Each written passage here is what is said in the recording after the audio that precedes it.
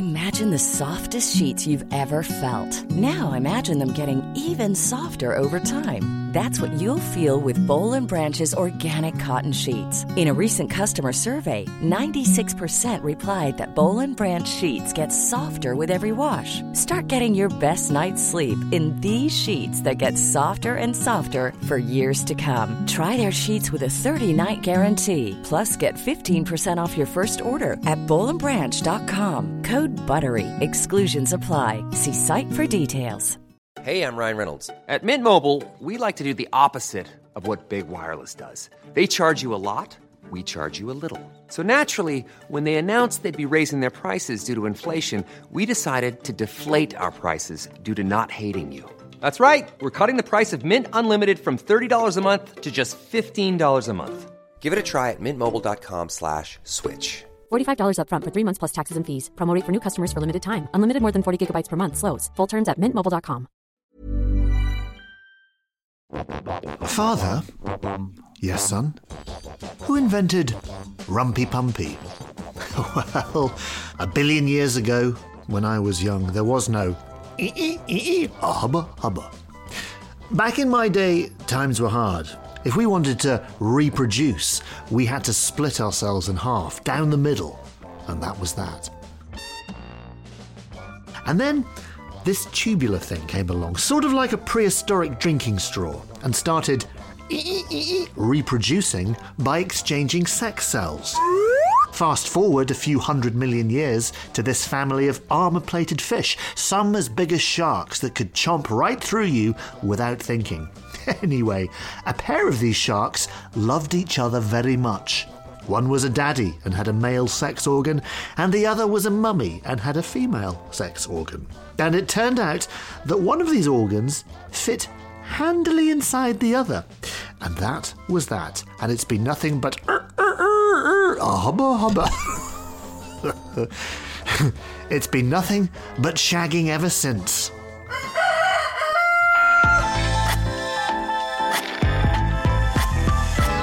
Hello, welcome to Patented, a podcast about the history of inventions from History Hit. I'm Dallas Campbell. Hey, listen, birds do it, bees do it. Educated fleas, they ruddy love it.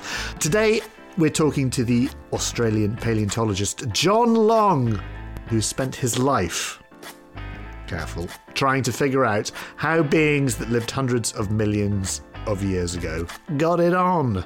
We'll hear when life came up with its greatest invention ever, sex. And we'll learn which one of our ancient ancestors first did it, like they do it on the Discovery Channel. Enjoy.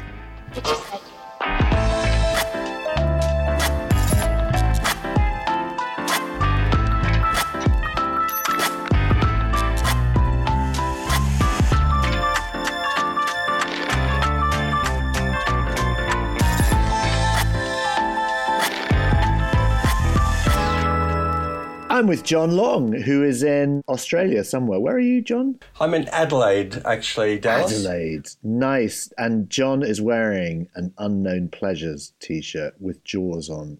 Just telling me the origins of that? Well, it's from the Joy Division album. And because I work on fossil sharks, I like the theme of sharks. Sharks will tear us apart. Nice. I see what you've done there. Very good. Did you design that yourself? No, I bought it in Spain back in a few months ago when I was over there. So, for listeners, it's the Unknown Pleasures Joy Division album cover, which you'll know, with the kind of pulsar thing on the front, with the Jaws logo woven into it. Very good. And I should also point out that it's nighttime where John is, and he's been drinking Negronis because he's going to a dinner party. So he may be... How many Negronis have you had? I'm only on my first, so it's okay. Oh, that's okay. Well, that's okay. I thought we could do a sort of drunk episode of Patented. A sort of Patented drunk. Let's do it 2 hours later. Okay. Well, yeah, depending on how we go, we'll see how we get on. So I don't even... Where do we even start? Actually, I'll tell you where we'll start. You've got a shark on your T-shirt. Yeah. Why do you have a shark on your T-shirt? Maybe we should start there. Well, I'm a paleontologist. I work on the evolution of fish. especially early fish from about what's called the Devonian period, which is named after Devon, of course, in England, from about 400 million years ago. And the thing about these early fish is when fish first started to sort of diversify and radiate into the groups that would become the modern sort of fish fauna of sharks and bony fish like marlin and goldfish and so on. So armoured sharks are called placoderms, and I'm holding up a model here of a fish that looks like Darth Vader wrapped around its head. It's got like an armoured plated skull. And this thing is called Dunkleosteus, which was about 8 metres in length and was the largest of these early armoured, dare I say, shark-like fishes.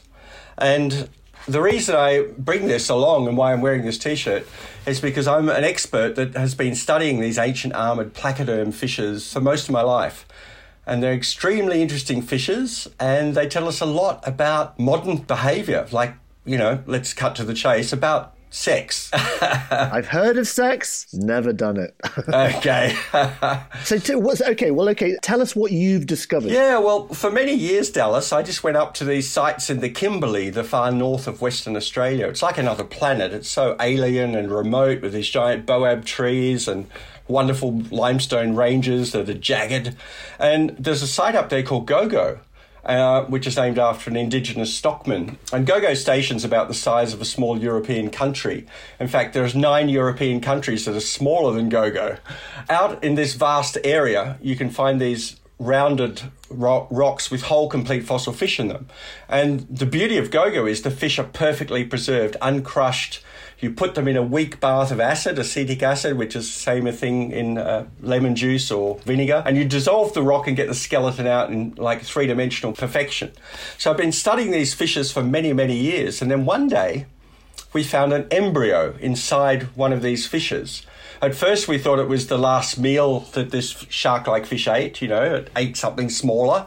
But then as I studied it further down the microscope, we realised no, it's actually a mirror image of the adult fish. It was a juvenile of the same fish. And then lo and behold, we found a mineralized umbilical cord that connected it to a hole in the rock. Oh my God. So it was evidence of the earliest live birth on the planet. Holy crap. What are the chances of that? I know it was, I'd been collecting up there for 30 years. I never found something. Crikey. And this even made it into the Guinness Book of World Records, the 2010 edition. Page 55, there's a picture of me holding this fish. Nice. I mean, apart from the astronomical improbability of finding that, what did it tell you? What did you learn from that? Well, at first we thought, wow, this is amazing. It's the oldest evidence of fish with a complex form of sexual reproduction. In other words, they were having sex, they were having copulation.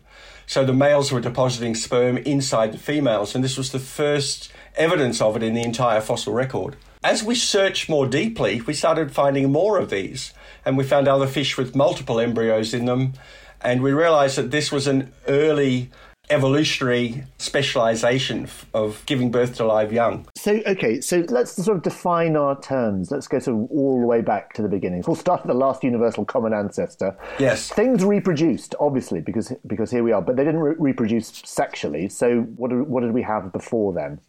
We had asexual reproduction where things clone each other and they sort of split in halves like amoeba and hydra and things like that. And everything is a perfect clone of its parent. And then sexual reproduction kicks in with the eukaryotes, which are the first celled creatures to have a nucleus inside that cell. So we know this because from eukaryotes today, you have all sorts of creatures, algae and amoebas and things like that actually have a complex kind of cell chemistry.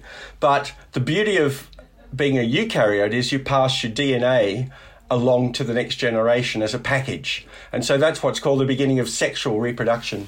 Okay, what did sexual reproduction look like then? I mean, it wasn't the kind of sex. Well, in terms of fossils, we have some of the oldest evidence for sexual reproduction in fossils from South Australia, in the Flinders Ranges, which is about 600 kilometres north of the town of Adelaide. Now, there are beautifully preserved animals that date back to 560 million years old, which is the oldest well-preserved assemblage, if you like, of animals anywhere in the world. You also have these in England at Charnwood. You have sort of early Precambrian kind of impressions of animals.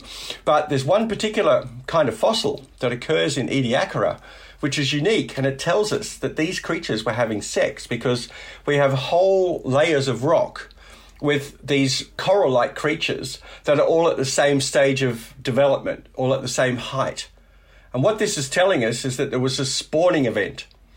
So think of coral today on the Great Barrier Reef. The coral opens up under the full moon and they shed their sperm into the water and their eggs. And, you know... I do that. Yes, a massive reproduction event. During the full moon. Yep. We all like to do that. So these are sort of coral-like creatures. Yeah. So the evidence is simple, that if they were not sexually reproducing, you wouldn't have this one spawning event where everything grows at the same in sort of discrete packages of growth. Got it. Natural selection. I mean, this is a podcast about invention and about design. And I suppose natural selection is that great, in a heavy inverted commas, that great designer. It finds solutions over time through generations. Why did we go from asexual reproduction, kind of cloning yourself, to sexual reproduction? Like, why did it find that solution? Like, what's good about it? Well, it comes back to Darwin's simple idea of survival of the fittest, that if your genetic makeup is all the same, you're all clones of each other, and a disease comes through, then all of you are either going to be resistant or non-resistant, and you can all be wiped out kind of thing. So variation in genetics is a good thing. It means that if we have a population of a species where they differ, like today with coronavirus and COVID-19, basically some people are more resistant than others. And so species have a greater chance of survival with that variation in their gene pool. When people hear the word fittest, they always think of the idea of being fit as in I'm running and therefore I'm fit.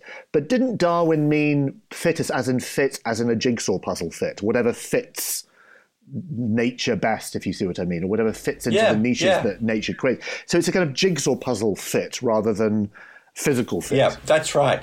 Well, fittest in nature really means the best reproductive ability. It's not who's the strongest fittest. No, I mean, a wonderful British biologist, John Maynard Smith, invented... Am I allowed to swear in this podcast, by the way? You can swear. I can hear the ice of your Negronis clinking in. Okay.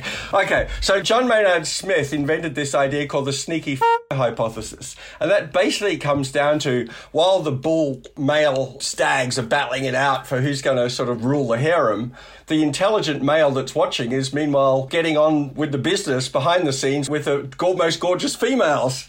And so this is how the gene pool is not dominated just by the brute genes of the strongest, but also the intelligent ones get in there as well. So this is an important thing in evolution. And there's wonderful work about sperm competition, where all sorts of creatures, from wasps to crabs to agouti and small rodents, they have the ability to remove the sperm of the previous male from a mating and deposit their sperm instead. Or chickens, for example, and birds that have the ability to hold sperm for months at a time and select the sperm that's the fittest, shall we say, for their fertilized eggs. So, nature's far more complicated than Darwin thought.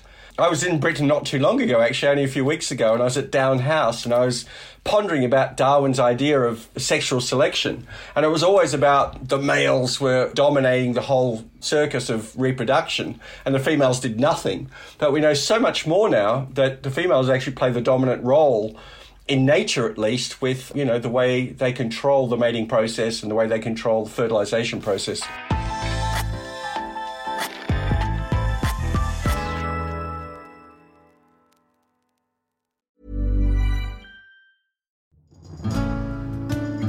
I'm Professor Susanna Lipscomb, and on Not Just the Tudors from History Hit, I'm looking for answers to the big questions about every aspect of life in the early modern period. Like, how did the memory of Anne Boleyn continue to influence the court of her daughter, Elizabeth I? How were fairies brought to life on the Elizabethan stage? And how did the arrival of male-only doctors threaten the lives of women? In other words, not just the Tudors, but most definitely also the Tudors. Twice a week, every week.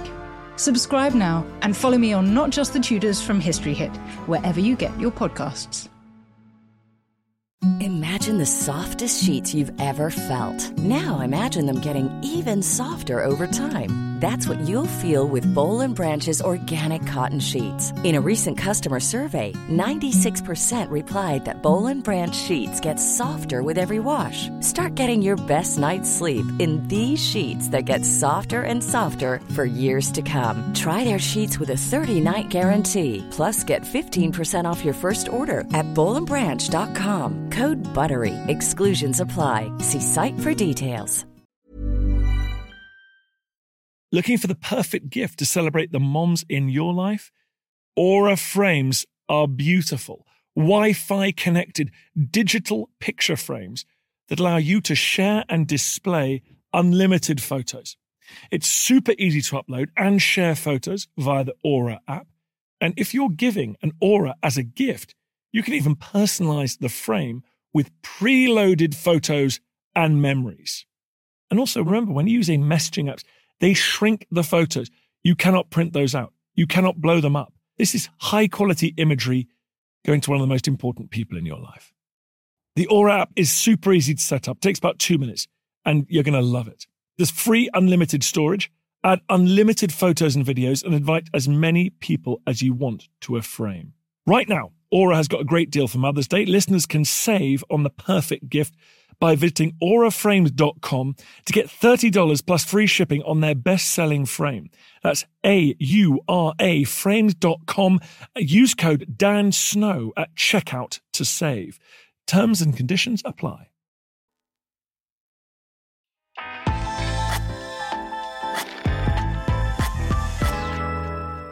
Okay, so we've established that you get a more diversity. I mean, it's a daft question, I know, but who invented sexual intercourse? It was the fish, was it? Okay. Well, all I'm saying basically, for the fish were the ones that invented copulation and made sex intimate for the first time. This is what I want to get to. So, okay, it was a Thursday sex was invented, I believe. Yeah. Let's talk about why it's a good idea. So why, what? Let's go back to the core of what we're talking about and the reason why copulation is important in evolution. Because just think about it. If you don't copulate, what's your option? You can lay lots of eggs. And, you know, the extreme of this, a fish like salmon and trout that can lay tens of thousands of eggs and hope that one or two make it to survival and pass on the gene pool. So it's really like a brutal kind of evolutionary formula if you're a fish. But when you copulate, you invest in much fewer young inside the female. And so humans especially, you know, 1, 2 or 3, sometimes, you know, up to larger numbers. But normally you're going to bring that baby to a large state of advancement. And it's going to have a much better chance of survival. And so early mammals could give birth to live young that were already well developed and within a few days ready to, they would suckle off their mother for a while, but then ready to feed and stand on their own 2 feet. And so that's the success of this kind of internal fertilization. It's the mothers are giving up a lot of their ability to flee and be fast in the wild, instead to be big and pregnant and nurturing and give life to several young. So as a design solution, it just makes sense. It's a sort of good way of doing it. Can we just, so this idea of sort of placoderms, of these early sort of fish that first had sort of copulated, what did their sexual organs look like? Can you just sort of describe what we're looking at, the sort of male and female? I'm glad you asked that question, because me and my teams, not just me personally, but other colleagues I work with, we discovered the first male copulatory organs in these fish. And I had to go to Scotland to do this. The Scottish invented sex, did they? Well, actually, we found some from this site called Gogo in the Kimberley, but they were just disarticulated bits of male sexual organs. They're called claspers. They're like a bony rod that had little hooks and barbs on the end, similar to a shark today has a cartilaginous clasper with little hooks and barbs to keep it inside the female while they deposit a package of sperm. I have that, yeah. Let's go to Scotland. I had 3 expeditions working in the Orkneys, which one of my favourite places on earth. It's so beautiful. And the whiskey there, God, the whiskey's fantastic. And anyway, this little site in South Renalsea, we found this tiny little fish that's called Microbrachius dicki. Now, I'm not joking, because when it was named over 100 years ago, it was basically named after Robert Dick, who was a fossil collector that found the first specimens. So this is a tiny fish. Imagine it's about 6 inches long at the most. It's got a little bony armour plates covering the head. It's got weak little jaws and eyes in the centre of its head. It's a bit like a catfish or one of those simple fish. But the odd thing about it that doesn't make it a fish in today's sort of imagination is it had two bony arms that were segmented coming out the front of the fish, where it should have had fins like a shark or a normal fish. And what did these bony arms do? They had little hooks on the inside of the arms. So scientists pondered over this for a long time. And we realised when we found these fish that had these monstrous sexual organs coming off the back of the body, they had these hooked L-shaped bones with grooves to pass the sperm packages so they could fertilise the females, that these bony arms were to interlock and so they could get into a mating position. Because otherwise, how does a fish with just little fins get those massive bony sexual organs into the right spot of the female? It's awfully difficult to do if you're a fish. But if you can lock yourselves together, what I call the do-si-do position, the square dance position, then you can actually mate and deposit that sperm. And so they were highly successful because of that. There you go. So can we say with a high degree of uncertainty that sex was invented by two fish in the Shetland Islands? Well, yeah, the BBC had a headline saying sex invented in slimy Scottish lake. That's back. I love that. Yeah, I'm going to go with that. We've got the male sexual organ. We've got lots of barbs to keep everything in place and to grab onto things. Yep. From the female point of view, what's going on? Well, this was the other big discovery, Dallas, with Microbrachius, because it was the very first time in evolution we'd found sexual dimorphism, where the males and the females actually differed with different sexual organs. So the males had the big L-shaped structures. The females had these small little bony plates with a very roughened surface. So it's actually like cheese graters, if you like. And so these cheese graters would hook onto the little barbs and hooks on the Microbrachius male organ to lock it into position for copulation. So, yeah, first time ever we have the female sexual reproductive organs preserved in a vertebrate, a backboned animal. God, I'm going to jump wildly in time now because I want to know, when did sex become fun? Like, how did that evolve? Like, why did it become a kind of pleasurable pastime? Well, we know that many animals have orgasms because that's the purpose of why a female would let a male actually, mate with them. The question is, when did an orgasm first evolve? Yeah, who had the first orgasm? Well, it's hard to say. I mean, we know, for example, recent research published only 2 weeks ago shows that female snakes have a clitoris. So why would a snake want a clitoris? They have two of them because the male snakes have hemipenes, or two penis-like structures for mating. So you've got to have something that makes it worth your while. Otherwise, you're not going to do it, are you? So we have to assume that all creatures have some sort of sexual pleasure. That's really... And so in the sort of evolutionary tree, did your sort of ancient fish have pleasure from doing it in a way that we would kind of think about it? I like to think so, Dallas. Shetland orgasms. Shetland fish orgasms. Well, there were so many of these bloody things in the rocks. They're everywhere. There are so many of them that they must have been doing it right. So the females must have enjoyed it. That's all I can say. I'll tell you a funny story about this. When this story broke we published the paper in Nature, and it was massively big news. It was on Not the 9 o'clock news, the BBC. It was on Saturday Night Live in America. It was everywhere. I was interviewed by journalists from all around the world asking me all sorts of questions about Microbrachius dicai. But the most interesting and salient question came from a German journalist that said, so it had one on one side and one on the other side. Could it have done the two females at once? And all I could say to that was, possibly, but we don't know. A fish threesome. Yep. It is kind of weird, though. Like, human beings as a species, we've become so advanced. The fact that we still copulate, but not in order to reproduce. We do it as a kind of art form for pleasure. A bit like kind of eating. We sort of eat, but we don't eat to stay alive. We eat for sort of pleasure, and it's become this. The fact that we make TV shows about it, it's become sort of something else. Maybe the next generation of reality TV shows will all be about sexual pleasure. Yeah. Are we going to sort of unevolve? Are we going to sort of stop? I read somewhere actually the birth rate's declining massively, and people have stopped having sex at the moment. We're going through some kind kind of strange. But I don't think that's for evolutionary reasons. Well, we're also losing the male Y chromosome.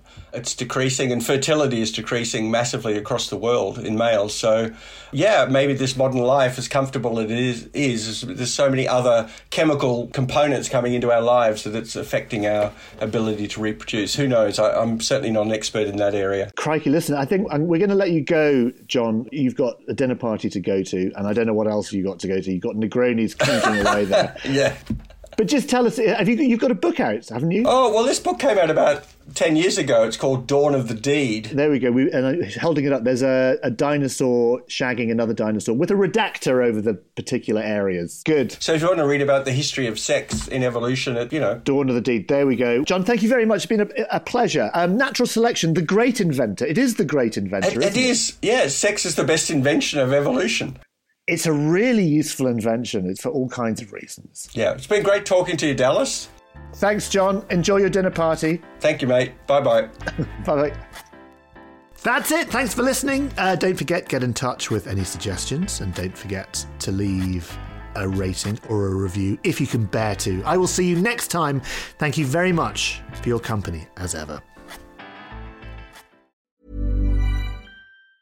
Planning for your next trip? Elevate your travel style with Quince. Quince has all the jet-setting essentials you'll want for your next getaway, like European linen, premium luggage options, buttery soft Italian leather bags, and so much more. And it's all priced at 50 to 80% less than similar brands. Plus, Quince only works with factories that use safe and ethical manufacturing practices. Pack your bags with high-quality essentials you'll be wearing for vacations to come with Quince. Go to quince.com/trip for free shipping and 365-day returns. Hi, I'm Daniel, founder of Pretty Litter. Did you know cats tend to hide symptoms of sickness and pain? I learned this the hard way after losing my cat, Gingy. So I created Pretty Litter, a health monitoring litter that helps detect early signs of illness by changing colors, saving you money and potentially your cat's life. Pretty Litter is veterinarian developed, and it's the easiest way to keep tabs on your fur baby's health right at home. Go to prettylitter.com and use code ACAST for 20% off your first order and a free cat toy. Terms and conditions apply. See site for details.